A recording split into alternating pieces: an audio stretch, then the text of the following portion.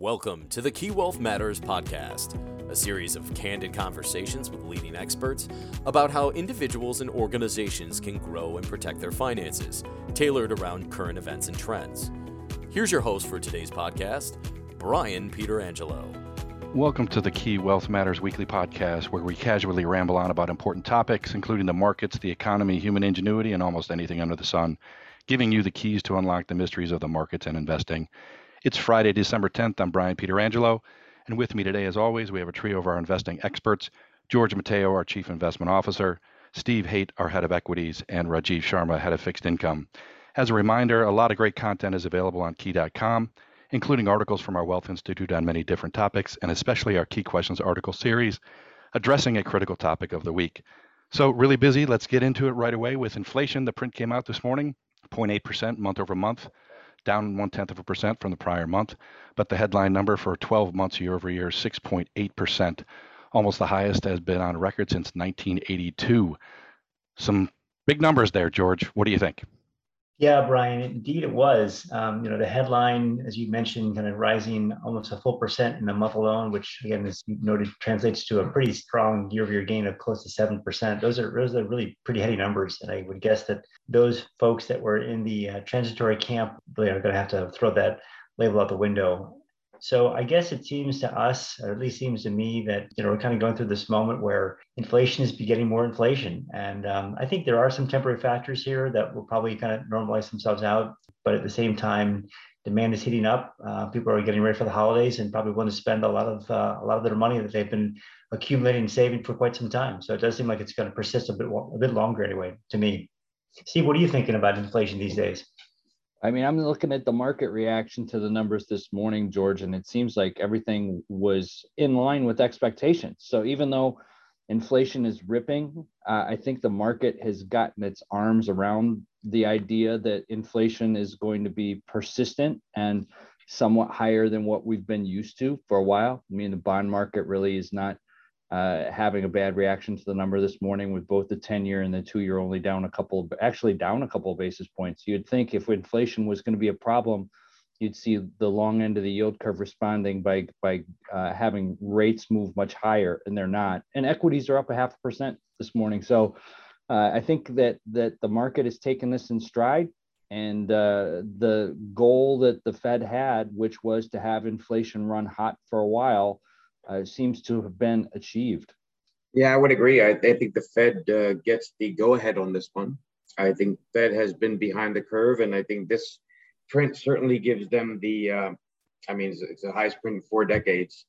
So they have the go-ahead to do the acceleration of the taper. So I do think that next week's FOMC meeting, this gives them all the catalysts they need to increase the pace of tapering.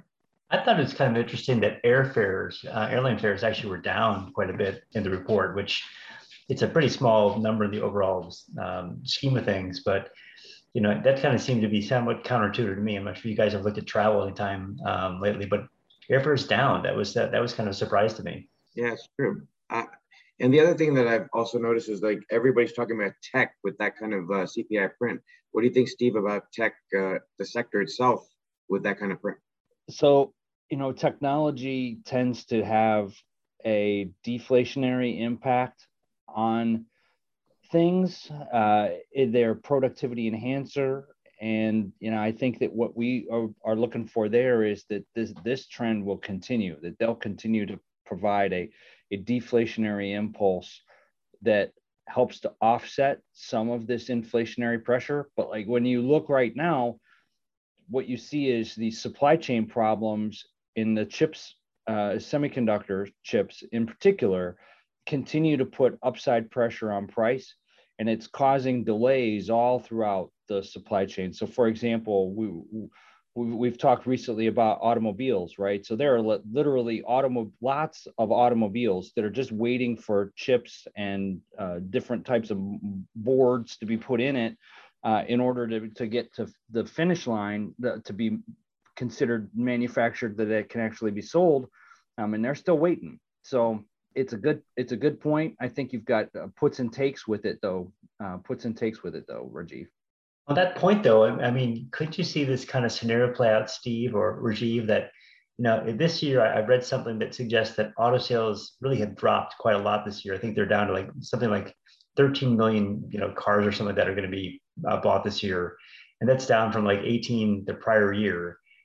I would think though that given some of those issues you talked about, Steve, like supply chain issues and chip shortages and whatnot, could actually kind of create this another little boomlet with respect to demand coming back next year. So maybe we jump back to 18 million autos next year. I mean, doesn't this suggest that this is going to keep going for a while? It's entirely possible that it could, George. I mean, your point is very well taken that we've seen a dip in unit volume there.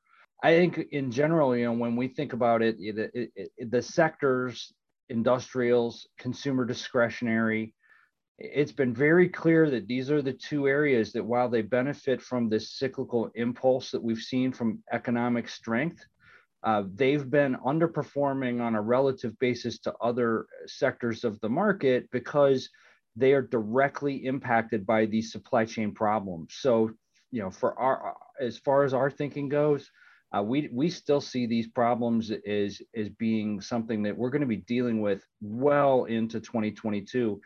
And frankly, if not into 2023 for some of the supply chain problems.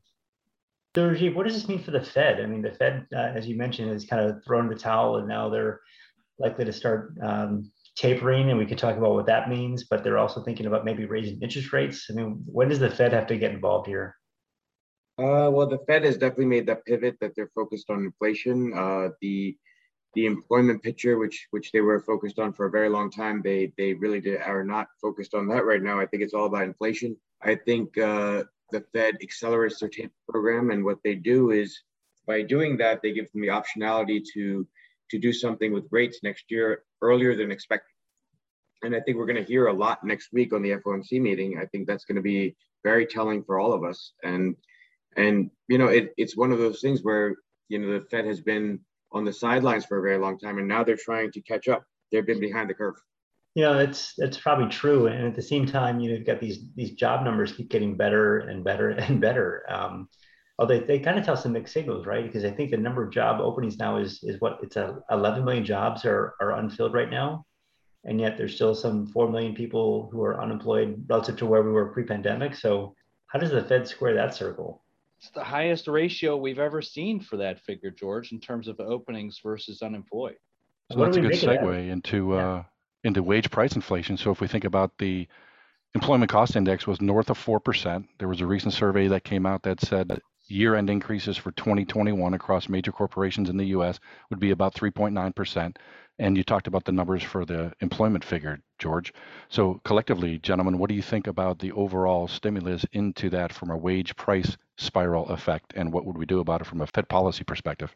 I'd have to ask Rajiv. I mean, I think that would suggest the Fed's going to have to get more aggressive sooner, right? I mean, if we do really see a wage price spiral that you talked about, Brian, where wage increases are starting to really escalate, I think the Fed would have to probably get more aggressive. I mean, right now we're thinking what, Rajiv, two rate hikes next year. I mean, that would probably be the under if wages really got out of hand, right? Yeah, we're thinking two rate hikes next year, and where rates are right now, it's not really out of the realm of something that would be too aggressive. I think the Fed can actually become more aggressive, maybe do 3 rate hikes, but we're not calling for that. But at the same time, I think that there's a lot of room for the Fed to move, and that's why I think they want to end the tapering program as fast as they can, so they have that time gap and they can, handle all these issues, whether it be employment or whether it be inflation. They'll have a lot of optionality if they end this thing in March.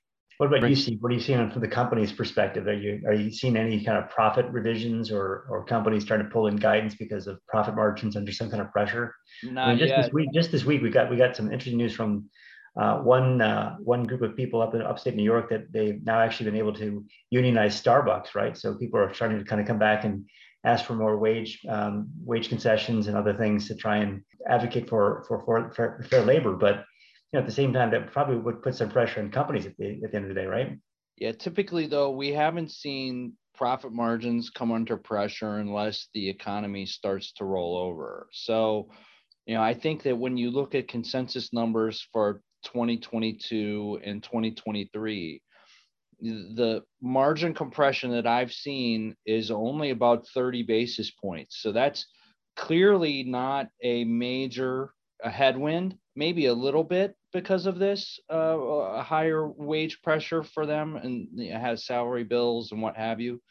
But we're not seeing any major impact on corporate profit margin projections from the sell side or the buy side yet. So we'll see how it goes. I mean, my thing with inflation and this wage price situation is that if human behavior changes, then we have a serious problem on our hands, because that's what you saw in the 1970s. People started to pull their buying behavior because they knew that if they waited, they would have to pay more to get the car or to get the couch or what have you, because price was going to be higher 6 months from now. So they'd accelerate their purchasing behavior. You know, we've had distortions in the economy due to COVID. So I think it's hard to discern so much, right, some of these things right now. But I would tell you that if human behavior changes because of what we're seeing going on, and people demand more wages and it causes an acceleration in terms of purchasing behavior, the Fed's got a real problem on its hands, because it's not so easy that just 2 or 3 25 basis point rate increases are going to fix it. I mean, think about what Volcker had to do in 1980, in 1981, in order to break the back of inflation the last time. So I don't think that's our base case, George, but it's something really that I think ourselves and the rest of the investment community really have to pay close attention to. I think you see that in the longer end of the curve, where there is this thought in the longer end of the curve that there could be a policy mistake. And that's why we're seeing rates in the longer end kind of anticipating a slowdown or anticipating a policy mistake by the Fed. Yeah, and that's the big risk as we head into 2022, is that the Fed could make a policy mistake. And although I would argue that there's people out there who think that the Fed has already made a policy mistake by not being more aggressive right now. That's true. Behind the curve. Well, meanwhile, those are good comparisons, but I went back and looked at some data from 1974, and interest rates were a lot higher. I mean, today the Fed funds rate, as we talked about, is at zero. Effectively, back then it was, I think, 10% or so. Long-term rates, as you mentioned, Rajiv, are still kind of around the 150 range or so. Long-term rates back then were 8%, so a significantly different environment. And perhaps even more notably is that, to Steve's point, corporate profitability was, it was really kind of in the tank back then. Corporate profits fell that year nearly 20%. This year, they're going to be up around 30%. So a completely different set of cards for sure. But as you pointed out, Steve, a lot to think about as we head to the next year. So we'd be remiss if we didn't talk about the fact that we're in the third week of the discovery of the Omicron variant. And at the end of the day, it seems to have stabilized with the market relative to the news of being a little bit less severe than originally anticipated. And the market's reaction this week thus far, 3 positive days on Monday, Tuesday, and Wednesday. Yesterday was down a bit, but if today holds true after the CPI print, we'll have another positive day. So what are your thoughts on where we are on Omicron? It seems like we're kind of processing it. I think there's still a lot of information we just don't know. A lot of things we just don't know for sure around whether or not the vaccines are effective. We've had a little bit of news on that this week, but I'm not sure if there's anything definitive. So I think it's a bit too early to say for sure. But it does seem like what we've kind of suggested might happen is that people are kind of taking this in stride a little bit more. They kind of recognize that perhaps this is the new normal, and are kind of getting about their lives to some extent. You've seen some countries become more aggressive and more restrictive. So again, I would suggest it probably still involves a bit of a kind of a stagflationary effect too, in the sense that maybe you have a bit of a slowdown, kind of suppresses demand, but then maybe once we get behind this, you might start to see again another wave of acceleration in terms of economic activity. So I think you're right. I think people have kind of calm down, but I think at the same time, there's still a lot of things we just don't know. Great. Well, at some point in time, the volatility due to Omicron may dissipate, and the volatility relative to the Fed's policy decision next week may take the spotlight. So we'll have to see where that ends up. Last question for Steve. On the volatility side, we saw volatility spike in terms of the VIX from under 20 for most of the second half of the year to up to about 28, and now it's back down.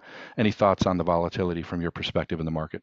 Yeah, I'll tell you, one of the things that it interested me in the last week is that we saw spot VIX, spot volatility trade to a premium over futures, 3-month futures volatility. And if you go back and take a look at the market since the bottom of the great financial crisis in 2009, every single time that happened, except for the COVID response in 2020, it turned out to be a buying period for equities. Basically, it marks a period of short-term panic, and absent a really nefarious situation, it's shortly resolved itself with a recovery back to the upside. And sure enough, that's exactly what we saw play out in the last week. So whether it was the Fed or whether it was Omicron or whether it was both, it seemed to give us a buying opportunity, and right in front of the traditional, most seasonally bullish period of the year, the Santa Claus rally. So for us, it was a really marked a buying opportunity here as we head into year end, Brian. Great. Well, thanks everyone for joining us today. As always, past performance is no guarantee of future results, and we know your financial situation is personal to you. So reach out to your relationship manager, your portfolio strategist, or your advisor for more information. We'll catch up with you next week to see how the world and the markets have changed and provide those keys to help you achieve your financial success.